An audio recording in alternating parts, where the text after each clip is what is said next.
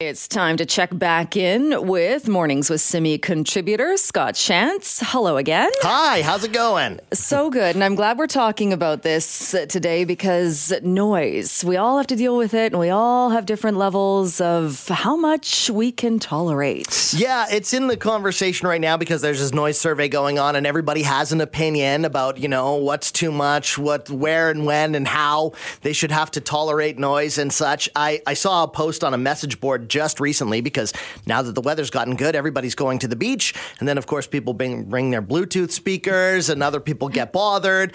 Does this happen to you? Have you been to the beach and experienced that? I saw a fight break out about this at the beach last week. Yeah, and this is exactly what is happening. And people, it's like they want you to turn it down. Well, I feel like I should have the right to play my Bluetooth speaker here. There's a huge conversation happening here. And I got in touch with an expert on this. His name is Matt Jordan. He's a professor of media studies at Penn State University, and he's written extensively about exactly what we're talking about here. He refers to this as the ethics of noise, which is an interesting term. So I started by asking him just exactly what is that? The ethics of noise, or I guess you could say the ways in which we come to live with one another and our collective noise or our individual noise, has a lot to do with the parameters that we set for what counts as unwanted sound. The most simple definition of noise is just unwanted sound. And so we can become conditioned to almost anything over time. We learn how to hear, one could argue, by just going through our daily lives. And the things that are signaled out for us as unwanted, those tend to be the things that we conceive of as being noise. So we learn to hear and we learn to evaluate things as being noise, basically by way of these kind of conversations we're always having as a culture about what's noisy, what's not, what's beyond the pale, what's within the realm of reason, time, place, who's being bothered, who's not bothered. So we're constantly having conversations about this and kind of creating ongoing norms as to what counts as that. And the ethics of it is just kind of learning what some of the trade-offs are as we develop those norms. I feel like this conversation comes up probably every year kind of around this time. I literally just saw an article on a message board about how to tell other people at the beach to turn their Bluetooth speakers off. That's a kind of a classic scenario, right? And I think I've been interested in how we come to think of quietness as being acoustic comfort and how much of our lives now we are conditioned to always be able to kind of create our own soundtrack, right? So the advertising that tells us we need quiet, comfort, noise cancellation headphones in order to kind of create our own soundtrack for the world that manages our sense of feeling, etc. But when everybody does that, that becomes an ethical problem, right? The question of the person at the beach, they're just there trying to enjoy the beach. Maybe they actually want to hear the waves. And somebody else is convinced that in order to fully enjoy that experience, they have to have their tunes with them. And so, more and more what we see are people who are in their own little acoustic bubble, their little acoustic cocoon, and kind of like it that way, and don't often think about how their sound may impact somebody else. It makes me think of public transit, for example. 20 years ago, you would get on public transit and it wouldn't be uncommon to hear, oh, I met this person on the bus or I met this person on the train. But now, like you used the term cocoon, we've kind of just insulated ourselves, not only from the noise, but just as a byproduct of that, you insulate yourselves from other people. And so in the name of like this peaceful community, we're kind of, in a sense, taking away from community. Is that right? That's my perception of it. Like that, the more that there, like it's a great example of public transit, right? That nobody talks to each other randomly anymore, right? They kind of, when you put the earbuds in and people see them, they know the rules are don't talk to me, right?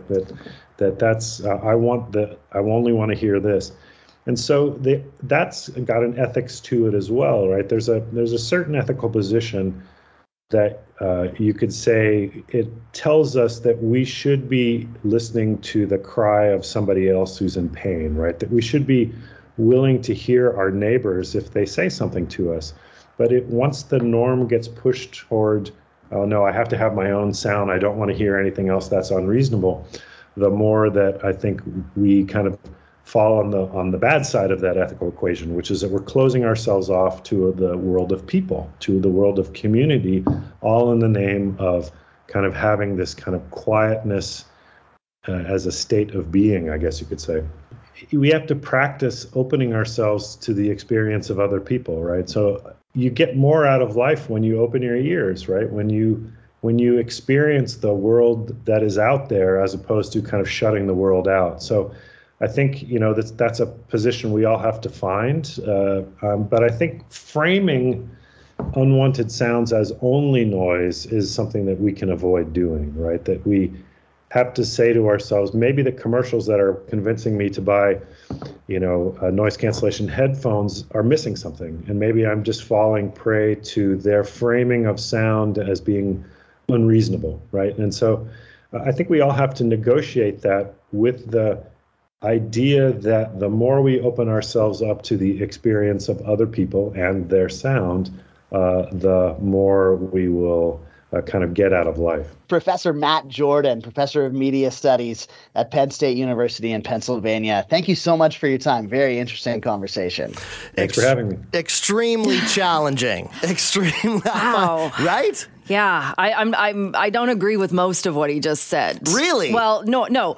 Unwanted sound is noise. Noise canceling headphones have only made life better for everybody involved. I disagree wholeheartedly with that. If you don't like noise, if it bothers you, cut it out of your life. Yeah, but but where do you draw the line, Jill, then on I don't like the sound of my coworkers. I don't like the sound of the people that I'm, walking down the street who might want to ask me about directions or, all of these little nuanced things that help build community. Sure. That seems a little different, though. If you go back to the Bluetooth speaker, and my experience, it was people had their Bluetooth speaker cranking out music.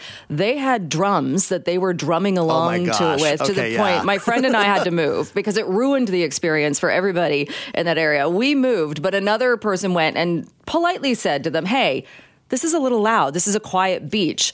It turned into a big fight. Someone sent up a drone that then hovered above them as they were all fighting. It was quite a thing. I mean, that was an extreme, but that's antisocial behavior. If everyone did that, it would be ruined for everybody. And I think, the question here is where we find that line, and like you make the point that somebody went over and politely asked them. And I think, that's a social grace that hopefully we learn through, communicating with each other, which I don't know. I guess I'm trying to turn the mirror on myself. As soon as I leave the office here every morning, the first thing I do is put in earbuds. Right. So I can just zone out everything that's going on around me. And now I'm realizing that, maybe there's some things there that I shouldn't necessarily be trying to zone out. Maybe. I mean, yeah, you want to hear if somebody's coming up behind you and is going to punch you in the face or something. Sure. But do I need to hear all the busy noise around me? No, not necessarily. Yeah, I also worry that maybe I'm just desensitizing myself to all of the sound,